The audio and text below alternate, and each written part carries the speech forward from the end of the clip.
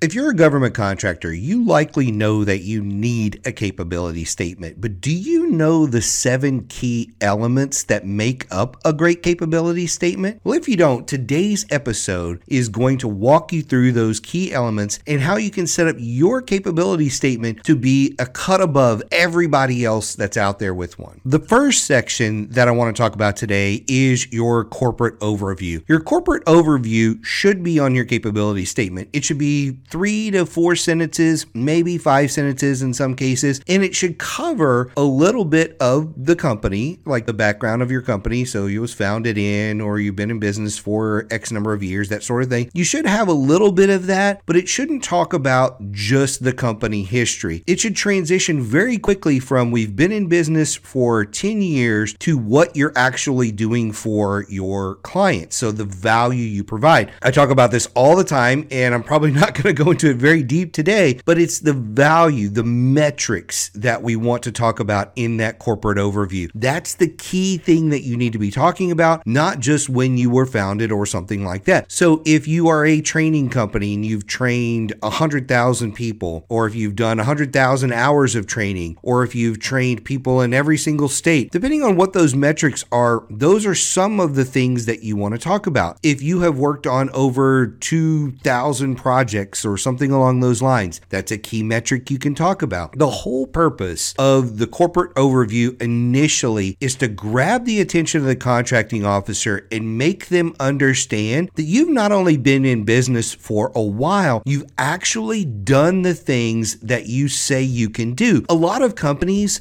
are failing. That's just the bottom line. A lot of companies can't actually deliver on the promises they talk about. That's why it's so important initially to communicate your value inside your corporate overview so they know you're not like one of 1,000 other companies that they've talked to that does what you do. So if you can communicate a couple of data points, just a couple of key metrics, you're going to stand out from everybody else. Now, another thing that you can sprinkle in your corporate overview is a little bit of your past performance. You can mention 2 or 3 major clients that you've worked with. The reason we want to mention this in the corporate overview is we want to grab their attention. We want them to see this. You're going to see that one of the other elements of the capability statement is your past performance area. The reason why we're putting this in 2 places is, guess what? If I grab it and I see your metrics and then I don't read the rest of the sentence, and as I start scanning the capability statement, I want that to be somewhere else so that it gets seen, it gets noticed. That may be one of the biggest mistakes that people make when they're writing a capability statement, is they believe that everybody is going to read top to bottom the entire document, and that's not true. So it's good for you to actually duplicate some of the data in other areas, in other ways, whether it's graphically or something like that, because I may not read the words, but I'll see the graphic. So your corporate overview, that was number 1. Your past performance, we've sort of talked about that a little bit. I would put in there like your 3 biggest contracts, your 3 biggest wins, the 3 contracts you're most proud of, those go in there. I would also have like a repository of my past performance. Let's say that you are talking to the Air Force and you normally have on your capability statement some Army contracts and maybe a Coast Guard contract, because those are actually your biggest. But if I'm talking to the Air Force and I've done 1 or 2 Air Force contracts, even if they're smaller, I'm going to swap out 1 or 2 of those other past performance pieces and put that into my past performance when I give that capability statement over to the Air Force contracting officer. That's another thing most people don't understand. Most clients of ours don't have one capability statement. They have maybe a dozen versions of their capability statement. And even then, when you're talking to a contracting officer, you don't just give them the generic capability statement. After you're done with your conversation, you move things up and you highlight things in your capability statement to actually show them that you listened on the conversation and you're highlighting things that matter to them. It's kind of I would almost say like secret strategy, if you will, where just customizing that makes it look like you work with them and you understand them better than anybody does. And that's really, really powerful.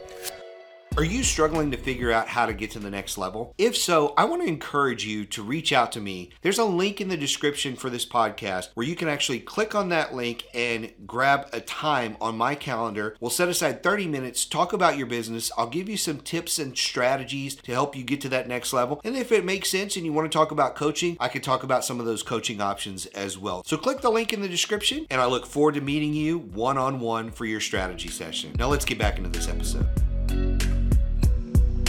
The next area is kind of one of three. You're either going to do something that says areas of expertise, core competencies, or differentiators. You're not necessarily going to do all three. When it comes to areas of expertise and core competencies, those could be very specific to a skill you have. You know, your company has a certain skill, whether it's in cybersecurity or project management or janitorial service, whatever it is. Those are like the core competencies of the company, and people like to have that. There's not a lot of real estate on your capability statement. So sometimes if the NAICS codes and all that information really cover the core competencies, then you may swap that out and do something that says differentiators, and it's how you differentiate your company that's doing janitorial, cybersecurity, project management, whatever it is. How do you differentiate your company from other companies? It's one of three options there that you may choose, just depending on what other real estate you need. The next area, number 4 here, is contract vehicles. I highly recommend you put on there that you have certain contract vehicles. If you have a GSA schedule, if you're on Oasis, if you're on NASA Soup, whatever those big monster contract vehicles are that you have, those are good to have on there. Now, you probably don't want to have 30 of them on there. You want to mention the main 3 to 5 contract vehicles that you have. Again, you want to go back and tailor that. So if I'm talking to an agency and I know they don't use NASA Soup, they don't use Oasis, they don't use whatever it is, and the only way to know that is to go and do the research. So if you've done your research and you know they don't use that, then when you're talking to them and you give your capability statement to them at the end of that conversation, after you've gone and modified it, you probably don't have those on there. You've modified it to what they are using, and that's part of why you have the conversation. It's what contract vehicles are you using to buy these products and services. The next thing that I want to talk about, this is number 5, I think, is your key corporate data. You want to include your key corporate data, your SAM-UEI, your CAGE code. All of the key corporate data needs to be somewhere. It needs to be visible. You've got your NAICS, your PSC codes. You don't necessarily have to put the descriptions of all of those. Simply having the code is usually good enough, but you want to have a spot for your key corporate data. It doesn't need to take up a ton of room on there, but it does need to be on there. The next one, number 6, is your contact information, name, phone number, that sort of stuff. That definitely needs a spot on there. And then the last one that I'll talk about here is your certifications. I go either way on the certification things. I think if you have your 8A, your WSB, is ANC, whatever it may be, those are good to have on there, but I would not make that 25% of your document. I've seen people that use a huge amount of real estate for that, and I would rather dedicate more room to your past performance, to your corporate overview, to your areas of expertise, than just have giant logos on the document. Yes, you can have it, just make sure it doesn't take up a ton of real estate on that document. The last thing I want to mention here is kind of a bonus one. I might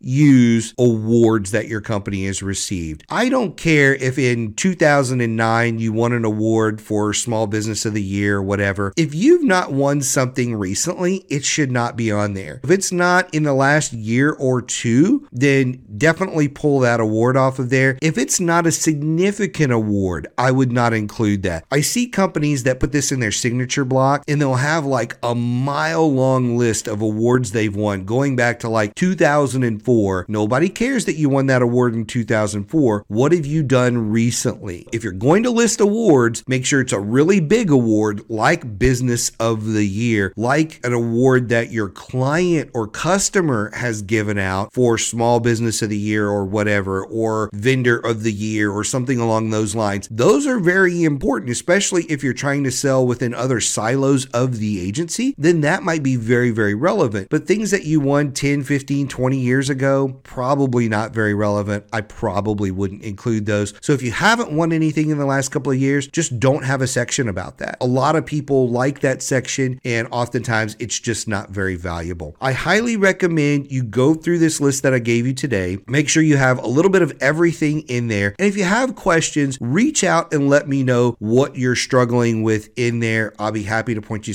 to some documents. We have some free templates in Federal Access for capability statements, so you can get some really good ideas for that. And then I'm actually releasing another podcast 2 days from when we release this one. It's a great follow-up. It talks about the 9 marketing tools that you need to be a government contractor. That's going to be episode 242. It's the next thing you should listen to. That one hasn't come out. Just wait for it just a little bit. That'll be out in a couple of days. But 9 core marketing tools that you need for your government contracting business. That's the next podcast you should listen to after this one.